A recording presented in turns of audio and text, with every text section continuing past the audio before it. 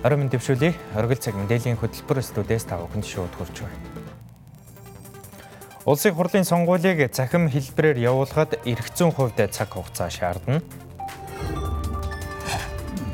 Арилжааны банкудад 6500 харилцагчаас 610 тэрбум төгрөгийн зээл хойшлуулах хүсэлт иржээ. Цахим орчинд гар утас ухаалаг төхөөрөмжийг зохистой хэрэглэхийг анхааруулж байна. Эдгээр болон бус мэдээлэлд анхаарал хандуулна.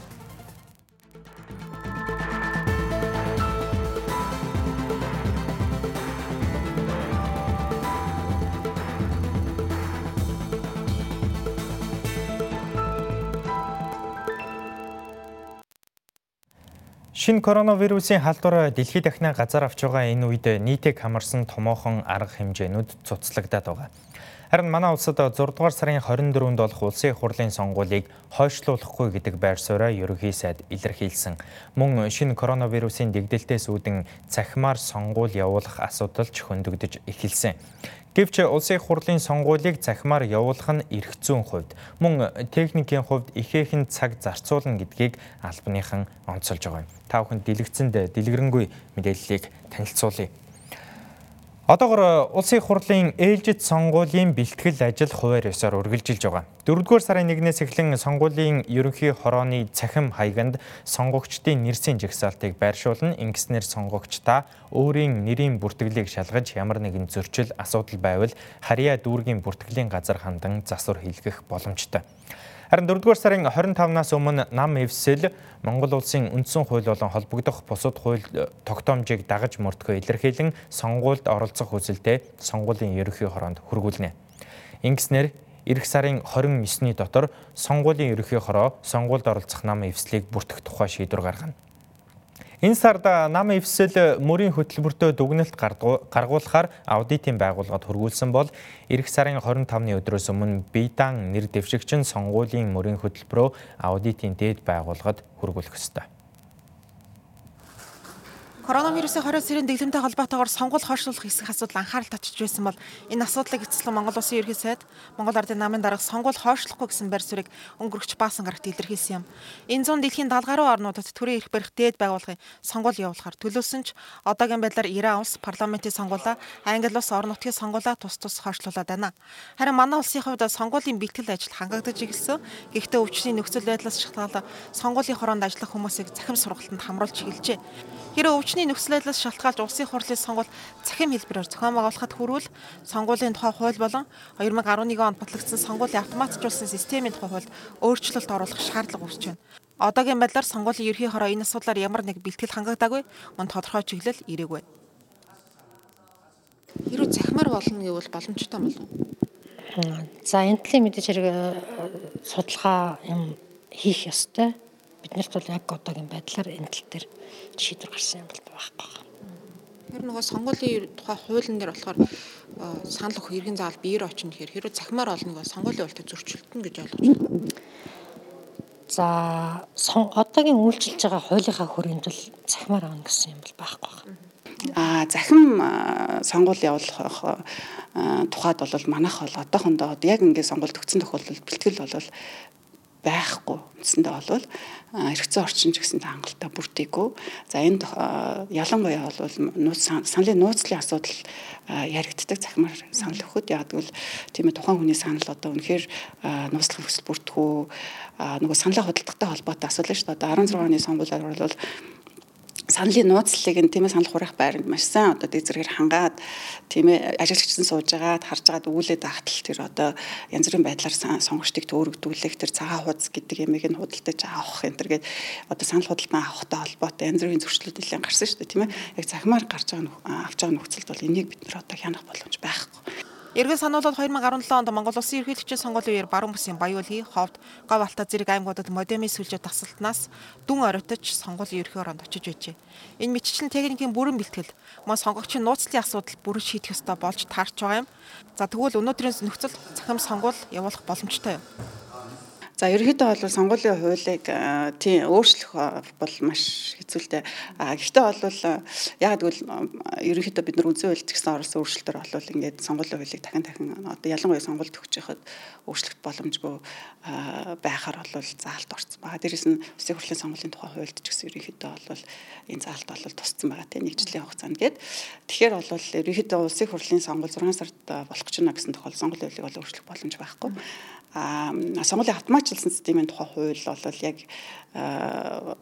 энэ одоо заалт тийм үйлчлэх үгүй юу гэдэг нь бол бас эргэлзээтэй л дээ. Тэгэхээр сонгуулийн автоматжуулсан системийн тухай хууль доторх өөрчлөлтөд орох юм бол болно шүү дээ. Гэтэ яг сонгуул төгсөн тохиолдолд бол ийм томоохон хэмжээний өөрчлөлтийг зохицуулна гэдэг бол угаасаа бас их буруу туршлага болно гэж тийм. Улсын хурлын сонгуулийн тухай хуулийг сонгуул болохоос 6 сарын өмнө батлах ёстой байдаг. Харин сонгуулийн санал авах өдрөөс 1 жилийн хугацаанд улсын хурлын сонгуулийн тухай хууль батлах түүнд нэмэлт өөрчлөлт оруулахыг хориглосон байна. Хэрвээ сонгуулийг цахим системээр явуулна гэвэл зайлшгүй улсын хурлын сонгуулийн хуулийг өөрчлөх шаардлагатай болно. За энэ нь хуулийн хувьд боломжгүй гэсэн үг юм. Энэ сарын 18-нд засгийн газрын ээлжид хуралдаанаар зээлийн ангилал эргэн төлөлтөд төр хугацаагаар өөрчлөлт оруулах шийдвэр гаргасан юм. Ингэснээр арилжааны банк бус санхүүгийн байгууллага хадгаламж зээлийн хоршоондох зээлийн эргэн төлөлтийг 90-с 120 хүртэлх хоногоор хойшлуулах боломж үүссэн. Гэвч арилжааны банкудад Монгол банкнаас тодорхой журам ирээгүй гэсэн шалтгаанаар иргэдийн хүсэлтийг хүлээн авахгүй байсан.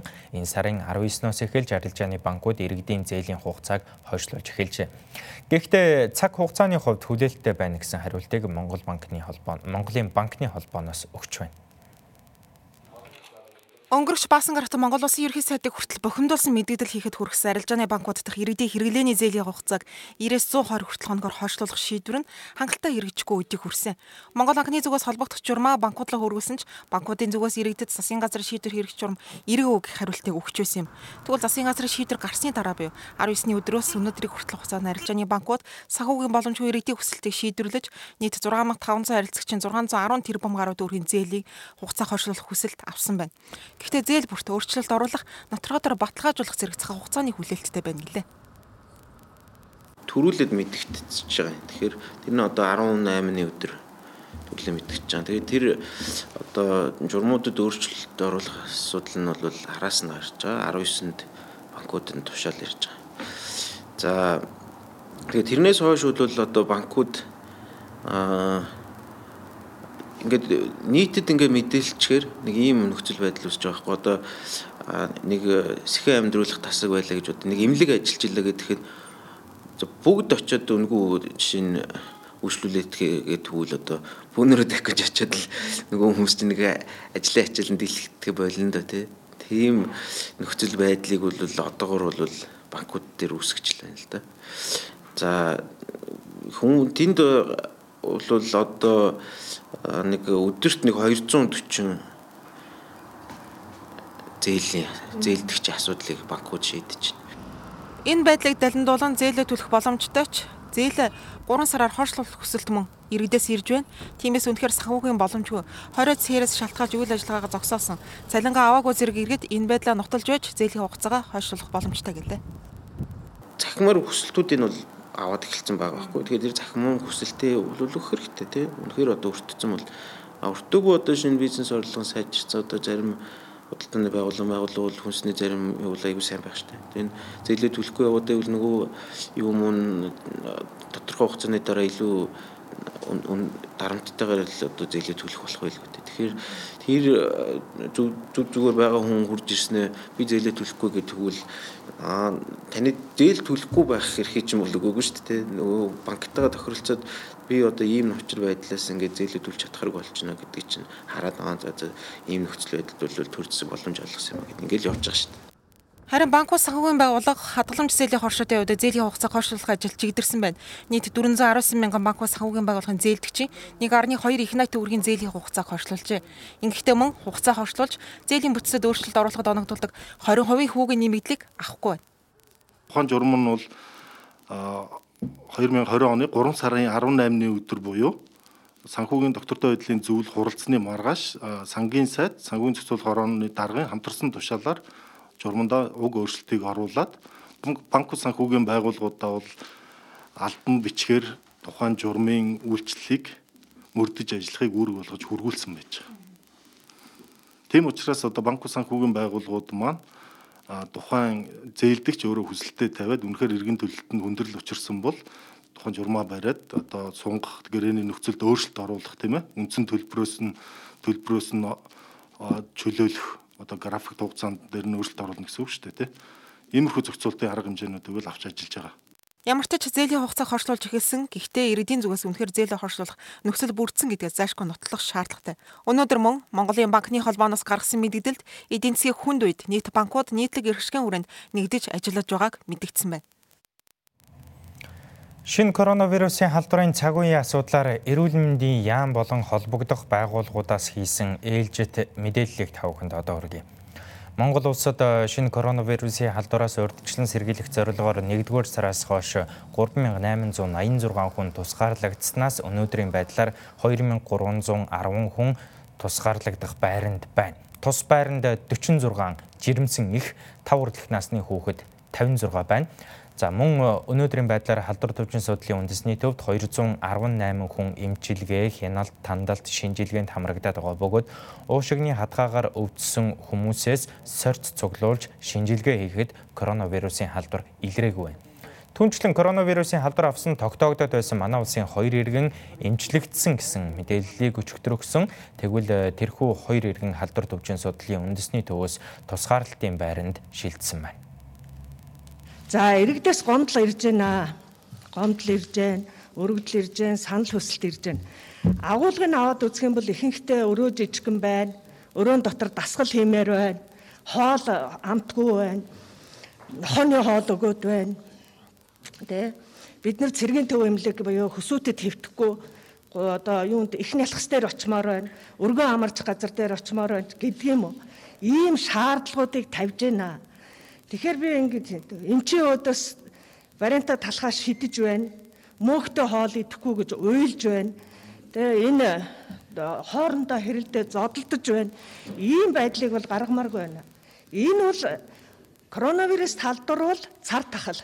Өнөөдөр та нарт тусламж үзүүлж байгаа Монголын иргэдэд эрүүл мэндийн тусламж үзүүлж байгаа ялангуяа тусгаарлах байранд байгаа болон энэ эмчлүүлж байгаа иргэдэд тусламж үзүүлж байгаа эмч нар бол дэлхийд урилгаар очдог. Дэлхийн эрүүл мэндийн байгууллагын зөвлөхөөр ажилладаг. Энхийг сахиулахад Монгол улсын армийг ахлаад явж исэн ийм эмч эмнэлгийн мэргэжилтнүүд хурандаа нар та нарт үйлчилж байгаа. Бас энэ иргэд жоохон авираа татах хэрэгтэй байна гэж хэлэх гээд байгаа юм би. Мөн өнөөдөр Катар улсаас тусгай үргийн онгоцоор инхийг сахиулагч 42 цэргийн мэргэжилтэн ирж байгаа юм байна. Тэдгээр иргэдэг цэргийн төв эмнэлэгт тусгаарлах бөгөөд шинжилгээний хариуг маргааш танилцуулах юм байна. Коронавирусын халдварын хөл хоройтой холбогдуулан интернет цахим орчинд ажиллаж суралцах хэрэгцээ ихсэж байгаа. Цахим хэрэглээ олон эерэг үр дагавартайж зориггүйгээр дэлгэц, ухаалаг төхөөрөмжийг ашиглах зэрэг сөрөг үр дагавар гарч байгааг эмч мэргэжилтнүүд онцолж байна. Үүнээс шалтгаалж мэдрэлийн ядаргаа, нойрог үдэх эмгэг өвчнөд өртөх эрсдэлтэй. Тиймээс цахим донтох эмгэг өвчнөөс сэргийлэх ухаалаг төхөөрөмж, цахим хэрэгслийг зохистой хэрэглэхийг сэтгцэн эрүүл мэндийн үндэсний төвөөс сэрэмжлүүлж байна. Сүүлийн жилүүдэд цахимд донтох эмгэг өвчнөд хүүхдүүд өртөх тохиолдол ихсэж байгааг сэтгцэн эрүүл мэндийн үндэсний төвөөс мэдээлж байна. Харин насанд хүрэгчдийн дунд нойрог үдэх, анхаарал сулрах, уур бухимдал төрөх зэрэг мэдрэлийн ядаргааны шинж тэмдгүүдийн цаад шалтгаан нь дэлгэц ухаалаг төхөөрөмжийн хит хэрэглэнээс үүдэлтэй байгааг эмч мэргэжилтнүүд онцолж байна. Дэлхийн эрүүл мэндийн байгууллага 1 хүртэлх насны хүүхдийг ухаалаг төхөөрөмж дэлгэцээс хол байлгах, 1-5 насны хүүхдэд өдөрт 1 цаг, 5-аас дээш насны хүүхдэд цагт 15 минут, насанд хүрэгчид 3 хүртэлх цаг хэрэглэх, түүнээс илүү хэрэглэхгүй байхыг зөвлөсөн байдаг. Аян хэрэглээг зөв зохисохгүй хэрэглэх явдлаас болж эмгэг үүсгэж байгаа. Жишээлбэл бага насны хүүхдүүд яагаад энэ их утсыг хэрэглэж ийнө гэхээр эцэг эхчүүд нөр хүүхдэд анхаарал тавихгүйтэй холбоотой. Эцэг эхчүүд нь өөрсдөө гар утсаараа ажиллаас ирээд гар утсаараа оролдоо суучих гэдэг юм уу. Хичээлээс гадна нас хүүхдүүд өөрсдөө бас их сонирхоод цахим орчин хэрэглээд байна. Яг бол бүрэн ингээд хянаж олуулж чадахгүй л байна л да. Хүүхдүүд чинь голдуу нөгөө нэг интернетээр хичээл сургуулаа хийж байгаа учраас одоо бол тэрэн дээр нь бол нэг анхаарал тавихгүй л байна. Дандаа нөгөө сургуультайгаа дандаа нөгөө интернетээр л холбогдож Тэгж даалгавар бус юмнуудаа хийж байгаа болохоор нэг хорихгүй л байгаа шүү дээ. Зүгээр энгийн үед бол мэдээж цаг завын хорилгүй байх уу? Өөртөөх нь утсан дээр болохоор нэг тоглоом одоо ямар нэгэн аппликейшн татах нэг одоо зөвшөөрөл зөвхөн эцэг эхт нь ирдэг нэг тийм тохируулга байдаг байхгүй юу? Одоо ямар нэгэн татыг гэх юм бол би зөвшөөрж ийж тэр нь татагддаг. Тиймэрхүү юм хийж болно. Эсвэл одоо зөвхөн миний утсаар ямар нэг юмд орох бол тэрийг одоо зөвхөн хугацаатай ч юм уу тийм тухайн үед нь хязгаарлаа л гэж байна. Хүүхдүүдийн хувьд жишээ нь оройн аав ээж нь үлгэр уншиж өгдөг ч юм уу. Насан туршидын хувьд ажлаа тараад эсвэл өглөө босоод тасгал хөдөлгөөн хийдэг ч юм уу тийм. Эдгээр нь өөрөө нэгт хүүхдүүдийн хувьд одоо байдал тарилцааг үүсгэхэд тусалж байна. Том хүмүүсийн хувьд тасгал хөдөлгөөн хийлээ гэхэд энэ нь нөгөө сэтгэл зүйн өөрөө тайван байх гармоныг тасгал хөдөлгөөн хийж авах хугацаанд ялгардаг байхгүй. Тэгэхээр сэтгэл санаагаа тогтвортой байлгах, өөрийгөө хяналттай тийм удирдлагатай байхад нь одоо тусалж байгаа нэг том арга удаа гэсэн үг. Дэлгэц удаан ширтэх, гар утас ухаалаг төхөөрөмжийг урт хугацаанд хэрэглэх нь зөвхөн тархи мэдрэлд нөлөөлөхөөс гадна дархлаа сулруулдаг учраас иргэд халдварын эрсдэлтэй энэ цаг үед аль болох ухаалаг төхөөрөмжийг зохистой хэрэглэж дархлаагаа дэмжих нь чухал байна. Ялангуяа бага насны хүүхэдтэй ойр байгаа хүмүүс хөл хорооны үед зөв үлгэр дуурайлал үзүүлэх, хүүхдийн дэргэд гар утас ухаалаг төхөөрөмжөө аль болох хэрэглэхгүй байхыг зөвлөж байна. Залуучууд маань өөрсдөө энэ өмнө хэрэглэн тодорхой хэмжээнд бас яг зорилго тавиагүйгээс болж байгаа. Ажлынхаа одоо зарим хүмүүсүүд л ажлаа хийхээс өмнө ч гэдэг юм уу те захимыг Facebook одоо янз бүрийн чат ингээд мэдээлэл үрээд цагаа одоо алдаад идэг яг зорилготой биш, ажлын зорилготой биш. Анзаарахгүй л яваад идэм байна л да. Одоо ядарч л байгаа шүү дээ мэдээж захим хэрглэж гин. Ядарч байгаа боловч анзаарахгүй ингээд ажлынхаа ачааллаас олдог ч юм уу яг нөгөө шаардлагатай үед ингээд байнга уцаа оролцдог ч юм уу за ямар мэдээлэлээс хоцорчвч гэдэг юм ингээд байнга л хэрэглээд байна. Хүмүүр нөгөө яг өдөр ингээд тогтсон цагта интернет ор ингээд байхгүй шүү дээ. Угаасаа ялангуяа манай үеийнх нь тэгээд нөгөө анзаарэгдсэн нэг юм нь болохоор одоо ингээд хичээл хийгээд өрөөнд цагаар суун те ингээд интернет браузер руу оронгуудаа ингээд өөр юм руу ороод явах жишээний тэгээд зарим нэг хандлага ажиглагддаг байхгүй юу. Тэгээд тий сахилга бод чухал болов гэж утсан. Цахим хэрэглээ утас те дэлгэцтэй холбоотой энэ хэрэглээ чинь хүний амьдрал зайлшгүй байх ёстой зүйл биш хэрэглээ гэдэг төвшөнд байгаа учраас хяналтаа лимитэд та өөрөө тогтоож чадна. Одоо энд хэн нэгний хамаарал ч юм уу эсвэл хэн нэгнийг буруутгах зүйл байхгүй. Тэгээ хүүхдүүдээ ч гэсэн яагаад ийм их утас үзээд байгаа юм гэж загнахаас өмнө та өөрлөгөө эхлээд харах хэрэгтэй. Би яадаг үлээ. Хүүхдүүдээ өглөө босоход нь яаж идэг лээ, орой унтахад нь яаж идэг лээ тийм. Тэр энэ үйлдэл дээрээ аягүй их анхаарах хэрэгтэй гэсэн. Цахимд донтох эмгэг нь олон улсын өвчний ангилалд багтсан бие даасан өвчин. Өнгөрсөн жилийн байдлаар цахимд донтох эмгэг өвчнөөр сэтгцийн эрүүл мэндийн үндэсний төвд 52 хүүхэд хэвтэн эмчлүүлжээ. Харин энэ оны эхний улирлын байдлаар 8 хүүхэд хэвтэн эмчлүүлсэн байна. Насанд хүрэгчдэд мэдрэлийн ядаргааны шинж тэмдэг илэрч байгаагийн цаад шалтгаан нь дэлгэц ухаалаг төхөөрөмжийн хит хэрэглээ байна. Тиймээс хөл хорооны үед дэлгэц ухаалаг төхөөрөмжийг зорилгогүй ашиглахаас сэргийлж цагийн зохион байгуулалттай байхыг зөвлөж байна. Нийслэлийн хэмжээнд энэ оны эхний улиралд гэр бүлийн хүчирхийллийн 134 гэмт хэрэг бүртгэгдсэн нь өмнөх оны мөн үеэс 46% буурсан үзүүлэлттэй байна. Тэгвэл хүчирхийллийн улмаас хамгаалах байраар үйлчлүүлсэн хохирогчдын тоо нэмэгдсэн гэдгийг хүчирхийллийн эсрэг үндэсний төвөөс онцолж байна. Коронавирусын халдвараас урьдчилан сэргийлж баар шөнийн цэнгэний газар зэрэг архи согтууруулах ундаагаар үйлчилдэг газруудыг хаах арга хэмжээг авсан. Тэгвэл архи согтууруулах ундааг хэрэглэх байдал ахуйн хүрээ рүү шилжиж, иргэд гэр орон ахуйн хүрээнд архит нь согтуурах, хэсэг бүлгээрээ нийлж зочид буудалд архи согтууруулах ундаа хэрэглэх тохиолдол нэмэгдэх хандлагатай байна. Тэгвэл архи согтууруулах ундааны хэрэглээ нэмэгдэж байгаа нь ахуйн хүрээнд хүчирхийлэл үйлдэгдэх нөхцөл болох эрсдэлтэй юм а. Тагийн байгууллагад нийслэл төстэй хэмжээнд бол өдөрт нэг 1200 хүртэл 900-аас 1200 дуудлага мэдээлэл бол дунджаар бүртгэгддэг. За үүний бол нэг 100-аас 120 гэр бүлийн хүчирхийллийн шинжтэй дуудлага мэдээлэл бүртгэдэг байгаа. Үүн дээр бас харьцангуй цагийн зохицуултыг хийсэн согтууруулах хундаагаар үйлчилж аж ахуйн нэгжид үйл ажиллагаанд хязгаарлалт хийсэн боловч согтууруулах хундаа зүйл худалдан борлуулагч байгаатай холбоотойгоор ахуйн хүрээний архитект их хандлагатай болж эхэлдэг. Ямар нэгэн хөл хорионы үед буюу бусад баярын үеийн зохицуулалттай холбоотойгоор энэ тохиолдолд бол ахуйн хүрээний архитект ихсдэг. Үүнээс холбогдуулаад гэр бүлийн хүчирхийлэл үйлдэгж байгаа орчинд хэдийгээр хоёр хүний хоорондын харилцааны гэж ойлгож байгаа боловч тухайн орчинд хүүхэд байгаа тохиол хүүхэд заавал хохирчдаг. Гэр бүлийн хүчирхийлэл бол маш хүүхэд тохирсон тохиолдлын донд бас бүртгэж бид нэр шалгалтын ажиллагаа хийж байгаа. Хүчирхийллийн гэмт хэргийн тоо өмнөх оны мөн үеэс буурсан үзүүлэлттэй байгаа ч хүчирхийллийн улмаас хохирч хамгаалах байраар үйлчлүүлэх хүмүүсийн тоо өмнөх оноос өссөн байна. Тодорхойлбол энэ оны эхний улирлын байдлаар хүчирхийллийн эсрэг үндэсний төвийн хамгаалах байраар 36 хүүхэд эмэгтэй үйлчлүүлжээ. Өнөөдрийн байдлаар 5 эмэгтэй 8 хүүхэд хамгаалах байранд байгаа хүчирхийллийн эсрэг үндэсний төвөөс мэдээлж байна. Энэ нь өмнөх оноос 2 дахин өссөн үзүүлэлттэй байна. Ажилгүй болж эхэлж байна те.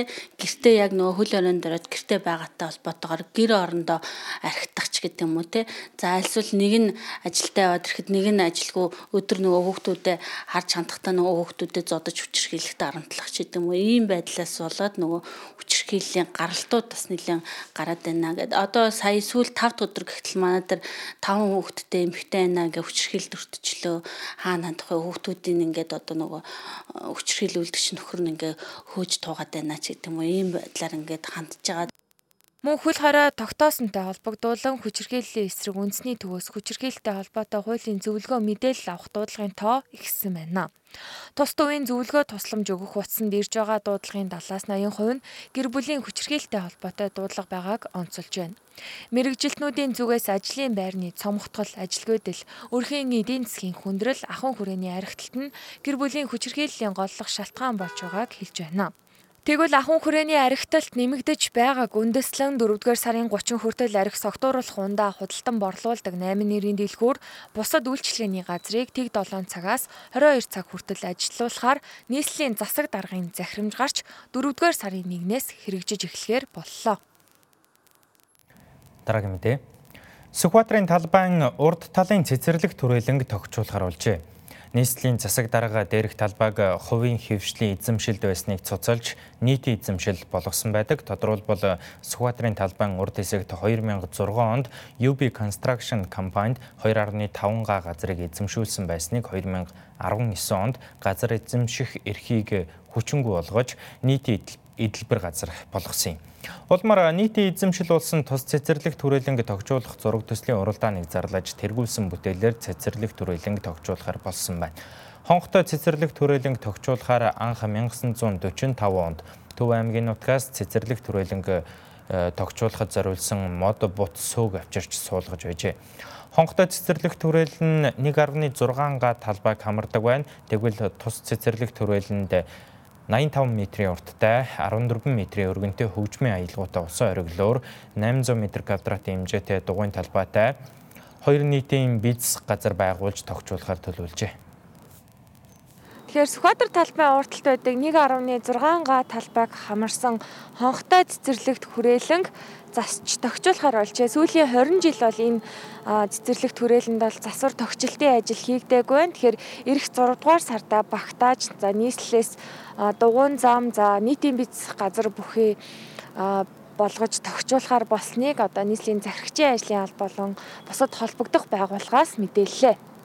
За энэ хонхтой цэцэрлэгт хүрээлэнд бид бүхэн ногоон байгууламж за 85 метрийн урттай 14 метрийн одоо өргөнтөө хөгжимт одоо аялгаугаар оргилдог усан ориглуур за 800 квадрат метрийн одоо хэмжээтэй задгаа дугуй талбай за 2 одоо нийтийн бие засах газар орчин үеийн шийдлэр гэх одоо энэ тогтчлтын ажлыг бид 4 сарын 1-ээс 6 сарын одоо хооронд хийж хэрэгжүүлэхээр үндсэн одоо ажлын зураг, график, төлөвлөгөөг гаргаад ажлыг одоо эхлүүлэхэд бэлэн болж байгаа юм.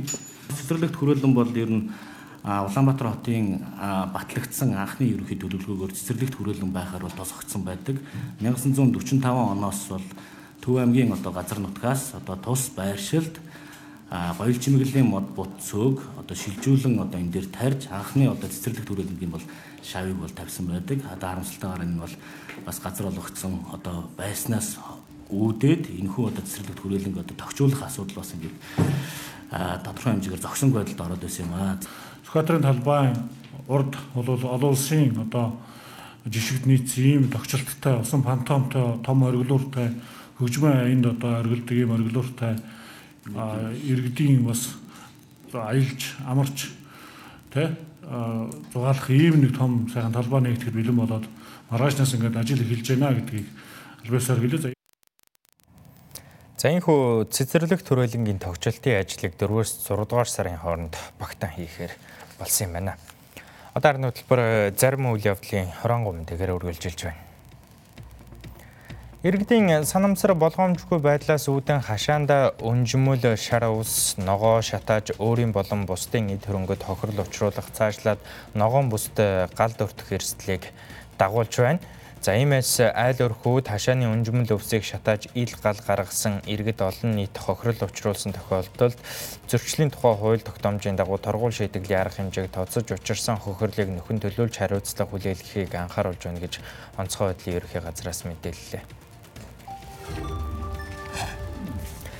Боловсрол соёл шинжилгээ ухаан спортын сайд Баатар улиг бүгдээрмд хятадуулсаас Монгол улсад суугаа онц өгөөд бүрэн эрхт элчин сайдыг хүлээн авч уулзлаа.